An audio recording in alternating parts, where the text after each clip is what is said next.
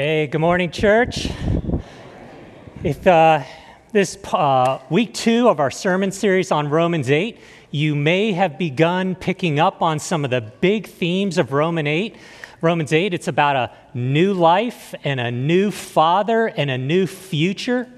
And Romans 8 also tells us that the Holy Spirit is the one who is empowering us and energizing us and leading us through these experiences in our new life, with our new Father, into our new future. The Holy Spirit is so essentially involved in our new lives in Christ that Paul begins our passage today by saying, "So then, brothers, we are debtors, not to the flesh, to live according to the flesh. For if you live according to the flesh, you will die. But if by the Spirit you put to death the misdeeds of the flesh, you will live." So he says we're debtors not to the flesh. What Paul is saying is we owe the flesh nothing. Nothing. The flesh has done nothing good for us, our sin nature, that is. Our flesh, our sin nature, tries to pull us into slavery and misery and death. Paul says, have no ties to that. You owe no loyalties to that. He says, give yourself over to the Spirit. Yield yourself over to the Spirit. He leads you in freedom and joy and life. Give yourself to the Spirit. The Holy Spirit does so many things in our life. And our passage this morning talks about 3 of them. And here's our outline for today. The Holy Spirit leads you into a war against sin. The Holy Spirit assures us that God is our Father. And the Holy Spirit leads us through suffering to glory. Let's talk about the first one now. The Spirit leads us into war against sin. The verse said, verse 13, for if you live according to the flesh, you will die. But if by the Spirit, the Holy Spirit, you, quote, put to death the deeds of the body, you will live. Flesh in this passage is referring not to this, like the matter of our bodies, the physicalness, not at all. God is not opposed to bodies, not opposed to material things. We're going to live in the new heavens and the new earth that have a great deal of physicality. We're going to have our bodies. What this flesh is referring to is our broken human nature, our sinful human condition, the evil thoughts, the evil desires that still remain inside of us. You might say, well, I thought Romans 8 said that I'm a new creation. Why are we talking about this sinful nature that still lives inside of me? Well, yes, we are new. That's what Romans 8 said, but we're just not perfect yet. For those of us who are visual thinkers, it looks like this.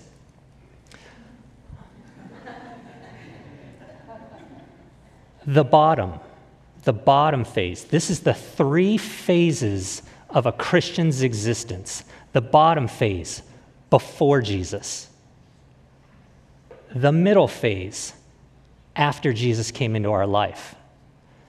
The top phase, face to face with Jesus in the eternal state, when we die or when he comes back to get us, whichever happens first.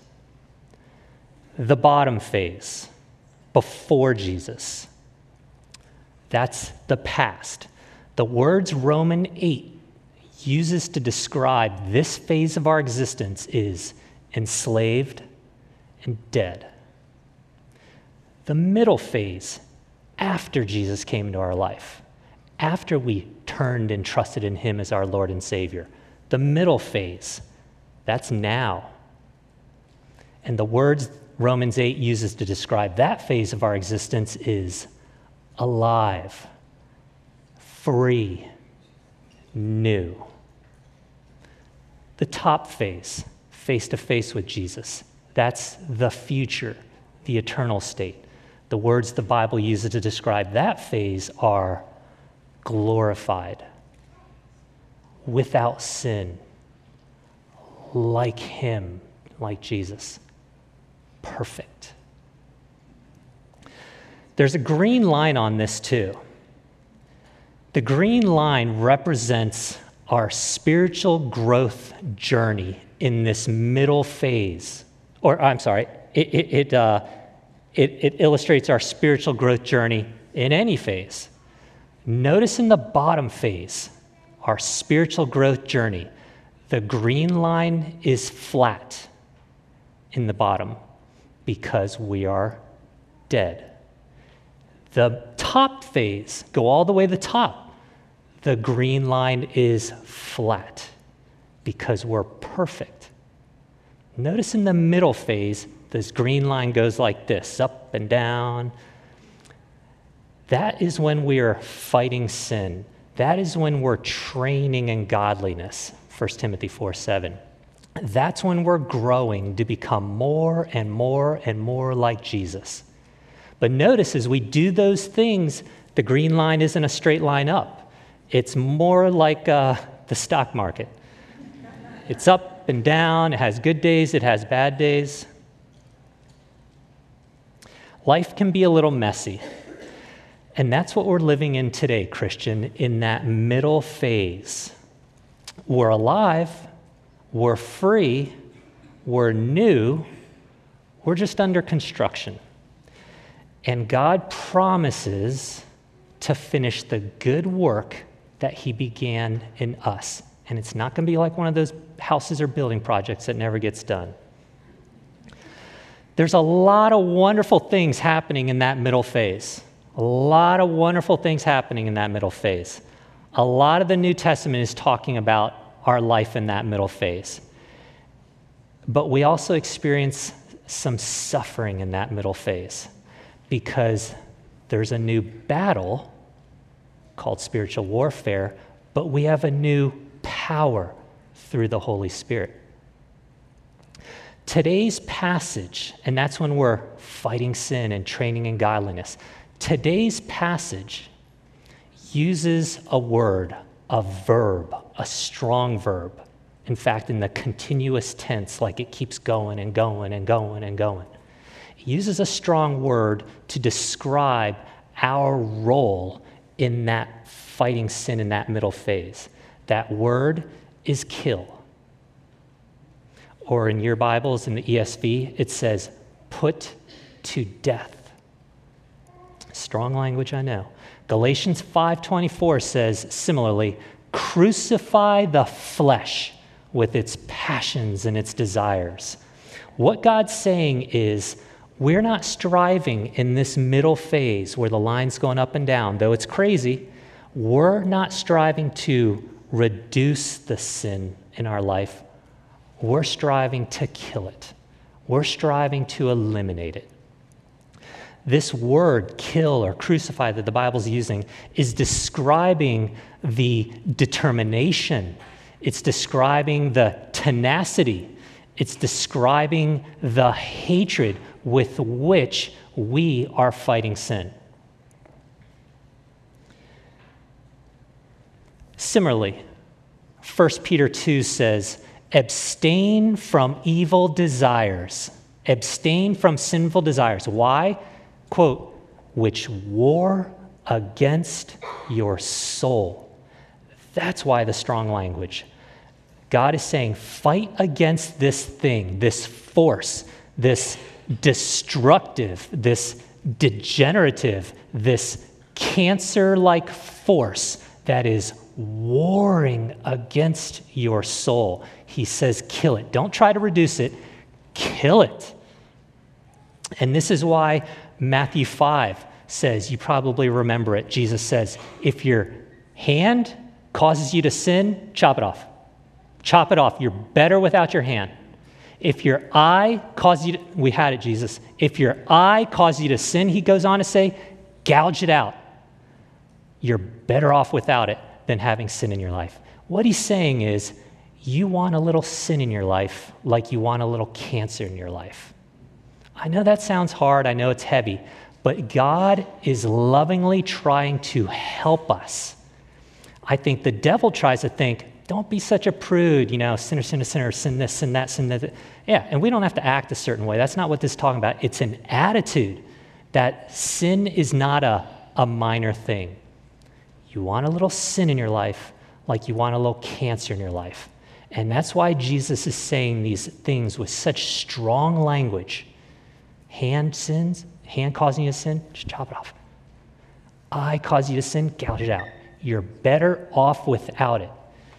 Is that a literal message? Is that a literal example Jesus has given us? No.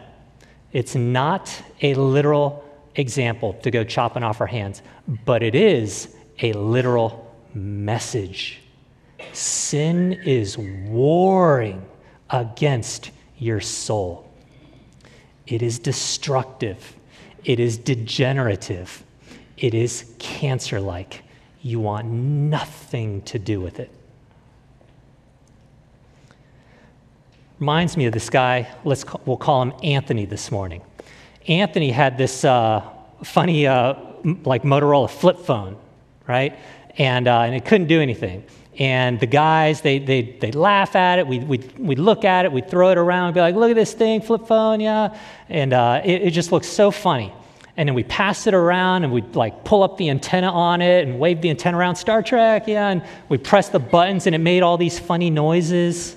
And the phone couldn't do anything but make a phone call. The phone couldn't do it. It's not like a modern iPhone. He didn't get an iPhone. He got this little flip phone. And the flip phone had no internet access. And it had no apps like Google Maps. So then Anthony also had, in the back of his car, all these paper maps. And those look so funny too. Those are what you see in the movie. Had all these lines and dots and things like that. And so the guys start in on the maps now. And they start laughing at the maps and throwing the maps around the car. And, oh, Mr. Archaeologist, Mr. Treasure Hunter, have you pinpointed our location? And they're laying it on the maps now. And Anthony pulls over the car, slams on the brakes, and says, listen, you jokers. You know why I got this flip phone with the antenna? Can't do anything but make a phone call? He says, I don't need Google Maps. He says, I don't need Instagram. He says, I don't need real-time sports scores. You know what I need? I need holiness. That's what I need. I want this sin out of my life. I want this sin out of my life for my wife, for my kids, for my God, and for myself. Anthony knew there was nothing sinful with an iPhone that has internet access. But Anthony also knew about his weakness. And he knew if he had a phone in his pocket with constant internet access, he would probably go to places on the internet that he shouldn't go to. That's why Anthony had a flip phone. You say, Anthony, loosen up a little bit. I mean, a flip phone with no internet access, how are you gonna get through life? You don't loosen up a little bit. Come on. But Anthony knew that the Bible never speaks about having an attitude towards sin that is complacent and chill and loosen up a little bit and just get comfortable with this sin in your life. He knew he wants to be okay with a little sin like he's okay with a little cancer. Anthony, what are his kids going to say when they learn why their dad uses a flip phone? What are his kids going to say when they learn why their dad uses a flip phone? All right, good. How about his kids say, I'm so blessed. I am so blessed because I grow up in a church that is honest about sin and weakness, and my dad's a hero for fighting back against sin. How about they say that? How about we think that way about sin? Yeah, Dave, but Anthony still struggles with sin to this day. He still stumbles in lust today. All that hassle with the antenna and the maps and all that, he still stumbles into lust. He's still not the man he should be today. Yeah, he's not the man he should be. But the green line at the bottom, he's not the man he used to be. And yeah, he's not perfect, but he's walking in newness of life. And yes, he still struggles. Yes, he still gets tangled up sometime. Sure, he struggles, but he's struggling well, and he's winning. That's what fighting sin is about. It's not about perfection. It's about struggling well in the power of the Holy Spirit. It's not about perfection. It's about walking in newness of life. It's about winning that way. Romans 8, remember the green line doesn't go straight up. Romans 8 is not asking you if you're perfect, if you're sinless. Romans 8 is not asking you that. Romans 8 is asking you if you are waging an all-out war against your sin. That's what Romans 8 is asking you. And then it takes a surprising shift in verse 14, and this is our second point. The Holy Spirit assures us that God is our Father. And it's like, whoop, wow, this is a new direction. For all, verse 14, for all who are led by the Spirit of God are sons of God. For you did not receive the spirit of slavery to fall back into fear, but you received the spirit of adoption as sons, by whom we cry, Abba, Father. The Spirit himself testifies, bears witness with our spirit that we are children of God. Let's draw our attention to a few words in this. By the way, we'll unpack this, but in my opinion, those are perhaps the most astounding truths in the whole Bible. Let's drill down. Adoption. Notice that word adoption and that word children of God. Do you know what that is saying? Do you know what that is saying? What that's not saying is God searched high and low and found a great family that adopted you and made you their child. God is saying he adopted you as his own child into his own family. Do you understand how awesome that is? God himself has adopted you as his own child into his own family. Even the angels are not children of God. Even the angels are not this close to God. We Christians, we are God's closest circle of relationships. That is awesome. Next words, let's drill down. Abba, Father. Did you notice those words? Abba, Father. Abba, Father, this is so huge. Abba, Father, it means dear Father, Daddy, Father. And when Jewish readers during the biblical times, when they read that and they see Abba, Father, they would have been astounded with this verse. And let me tell you why. My wife and I call my wife Jess my love, my bride. Any of you have endearing terms that you call your spouse? We can do audience participation on this. Just yell it out. Any endearing terms that you call your spouse that would be appropriate to share this morning? Hubby? What is it? Hubby. Hubby. Oh, we'll go with hubby. Okay. Now, Would you mind if I ask your name? Marty. What is it? Marty. Marty. Okay. So so D is like, hello, hubby. I love you, hubby. Hubby, I got some guac. You want to try it? You know, that's just what she calls her hubby. She's going through life. Then Marty sees Alphonse come into church, and she says, good morning, hubby.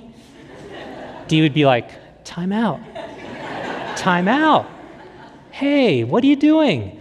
That's what I call him. We have this, Alphonse and I, my husband and I, have this like intimate, special, romantic, one-of-a-kind relationship with each other. It's called marriage. You might have heard of it. You're not in this. You're not in this. And this is how the Jewish readers would have heard this Abba Father, dear Daddy Father. It's kind of like when I call my wife Jess, my love, my bride. And when they see God, this is so huge. When they see God say, I want you to call me what my other son Jesus calls me. These are, Abba Father, are the exact words, dear Father, Daddy Father, are the exact words that Jesus always referred when he spoke to God the Father. God the Father, Yahweh, and God the Son, Jesus, have the most wonderful, the most intimate, the most exclusive relationship ever. That's it. There's no relationship in the history of the universe that has been more intimate and more wonderful and more exclusive than the relationship between God the Father, Yahweh, and God the Son, Jesus. And God is saying, I want you, Christian, to call me Abba Father. I want you, Christian, to call me dear Father, Daddy Father. I want you, Christian, to call me the same thing my other son calls me, Jesus. That is huge. I don't even have the words to illustrate that. You're in the family. You're in the family is what it's saying. You, Christian, are in the family forever. Not a great family, God's own family. Forever. And then he goes on to say, and you will be fellow heirs with Christ. Did you pick up on those words? Fellow heirs with Christ. What he's saying is,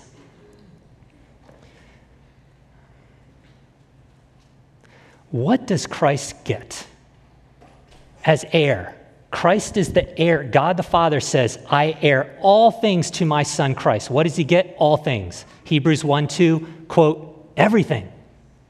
And now he says, I want you to call me the same thing my other son calls me, Jesus, what Jesus calls me, and I'm giving you everything that I've given to my other son. You are on the same positional standing with me as my other son, Jesus. You get it all. God is saying, all that I own is yours now, Christian. This is huge. You, Christian, have the full rights, the full privileges, the full riches as sons of God. You, Christian, Jesus has the most private, exclusive relationship with the Father, and you're in that now. You're in that now. You're in the family forever.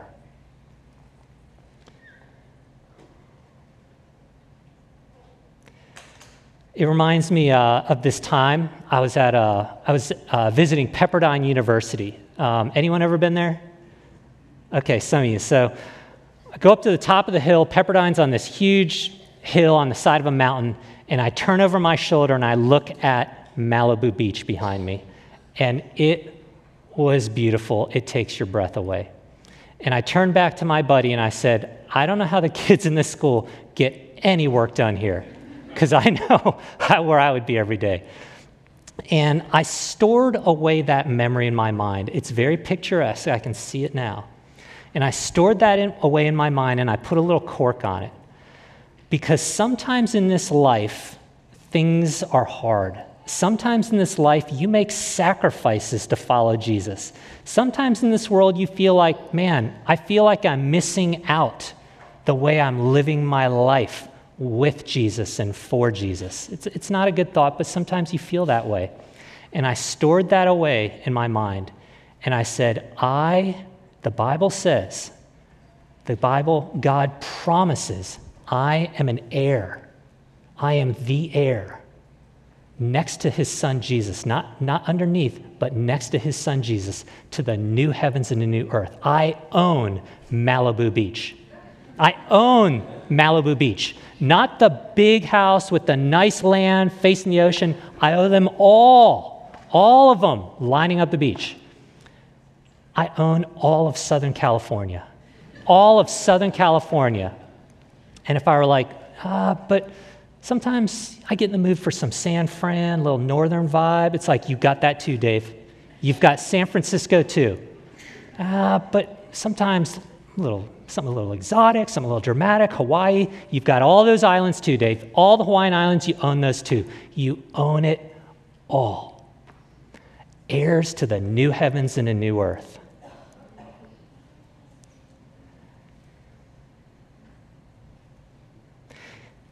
Did you notice these words too? Heirs of God.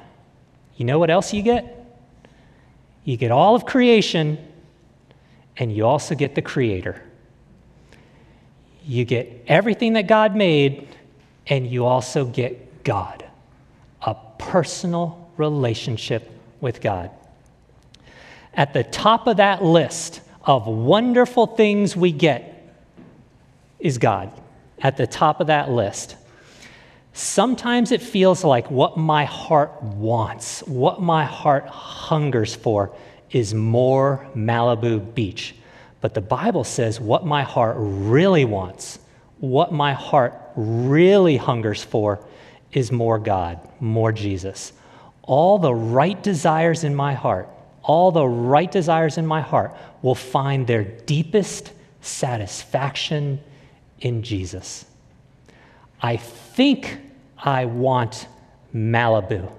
What I really want is God, and Malibu's the closest thing I can conceive of in my mind to try and fill that humongous God-shaped void in my heart. And when I'm running after more Malibu in my life, doing all the things I do where I can get a little more Malibu, what I'm really trying to do is get a little more God. And what he's saying in this is, you've got me. You get God. God gets you, and you get God.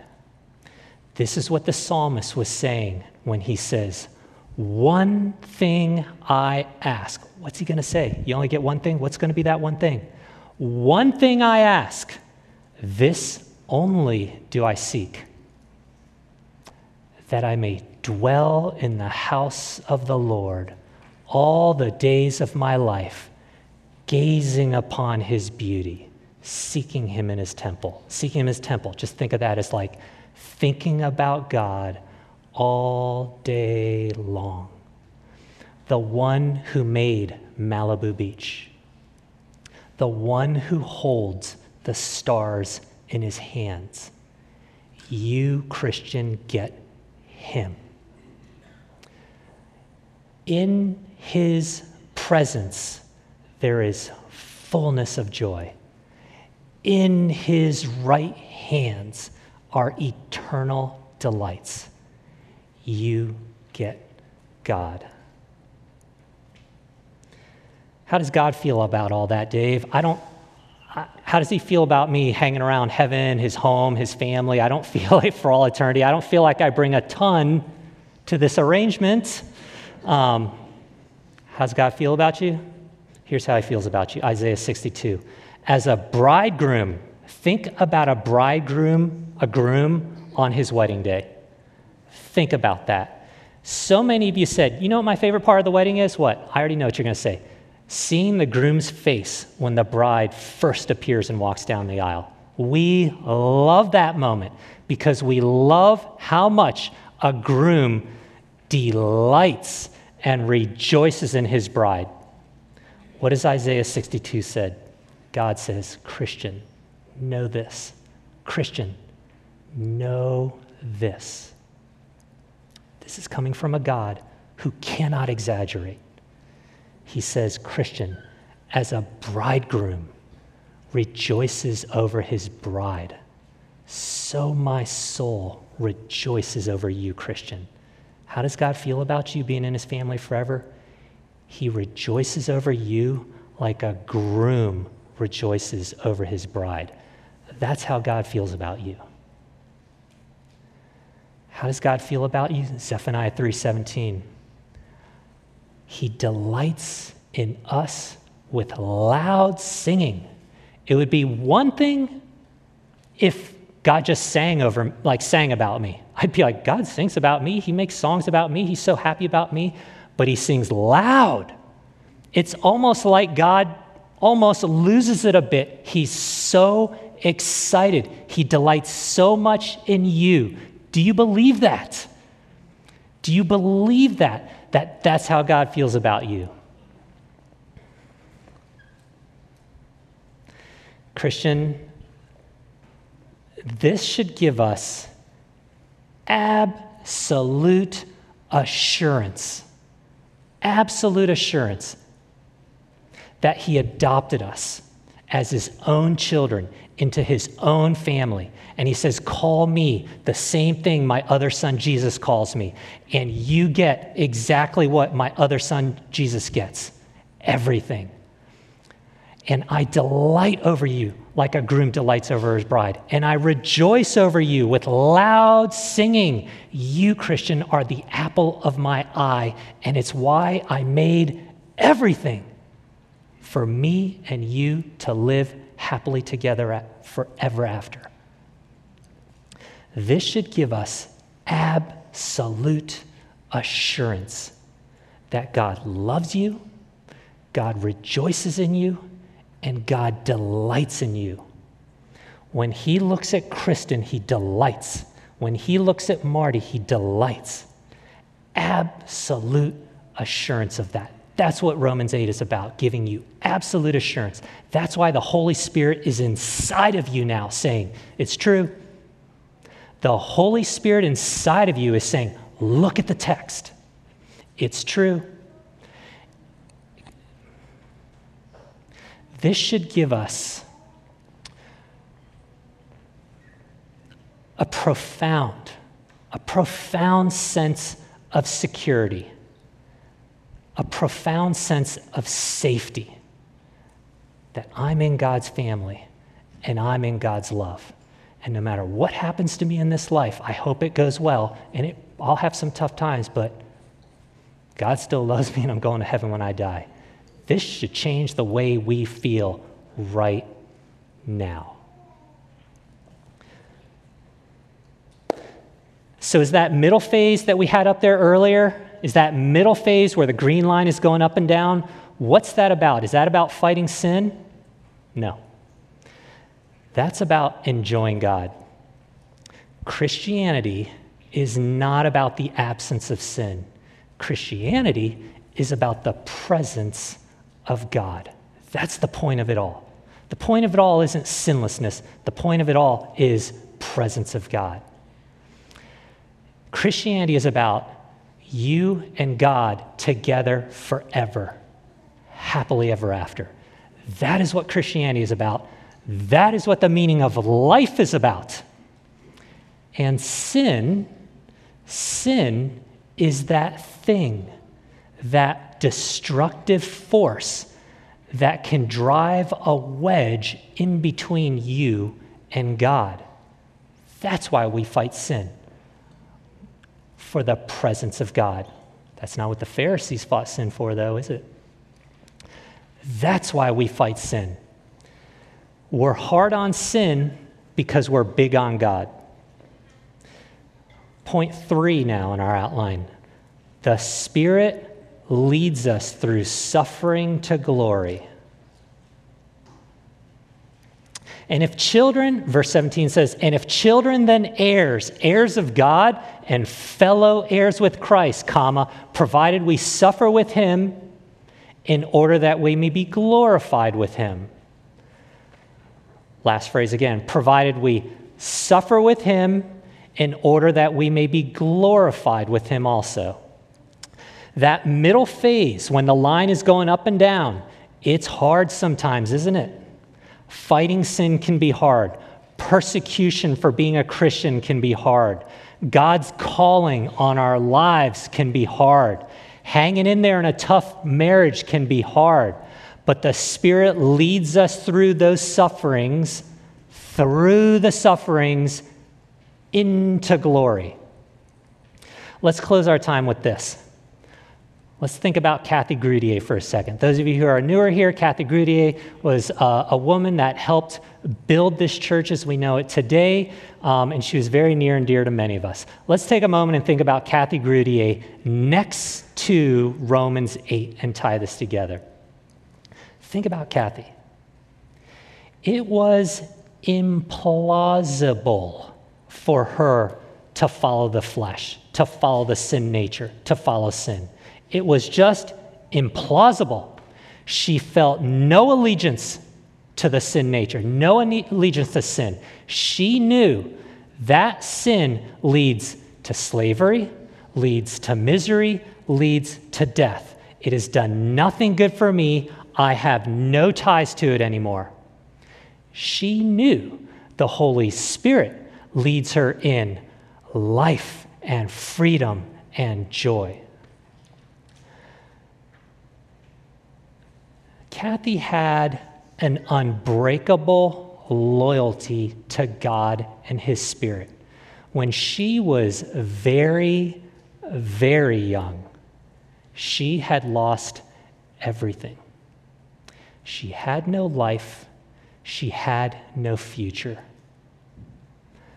But God saw her, and he adopted her as his own child into his own family. And he said, Kathy, all that is mine is yours now. Being a child of God, being a follower of Jesus wasn't always easy on Kathy, was it? When she was in that middle phase with the green line going up and down, good days, bad days, she suffered with Christ as she fought sin. She suffered with Christ as a missionary. She suffered with Christ in battling cancer. And now she's in glory with Christ at the top of that phase, right? Do you remember that photo that she framed of her wedding day in her house? Do you remember how young she looked in that photo, like a teenager? Kathy is the most beautiful, the most mature, the most young looking she has ever been right now. Do you remember how happy Kathy was? Happy woman. Do you remember that photo of her wedding day? How happy she looked on her wedding day. Kathy is the happiest she has ever been right now. Let's pray. Father, We thank you, thank you, thank you for our new lives in Christ. We love you so much. You mean everything to us. Amen.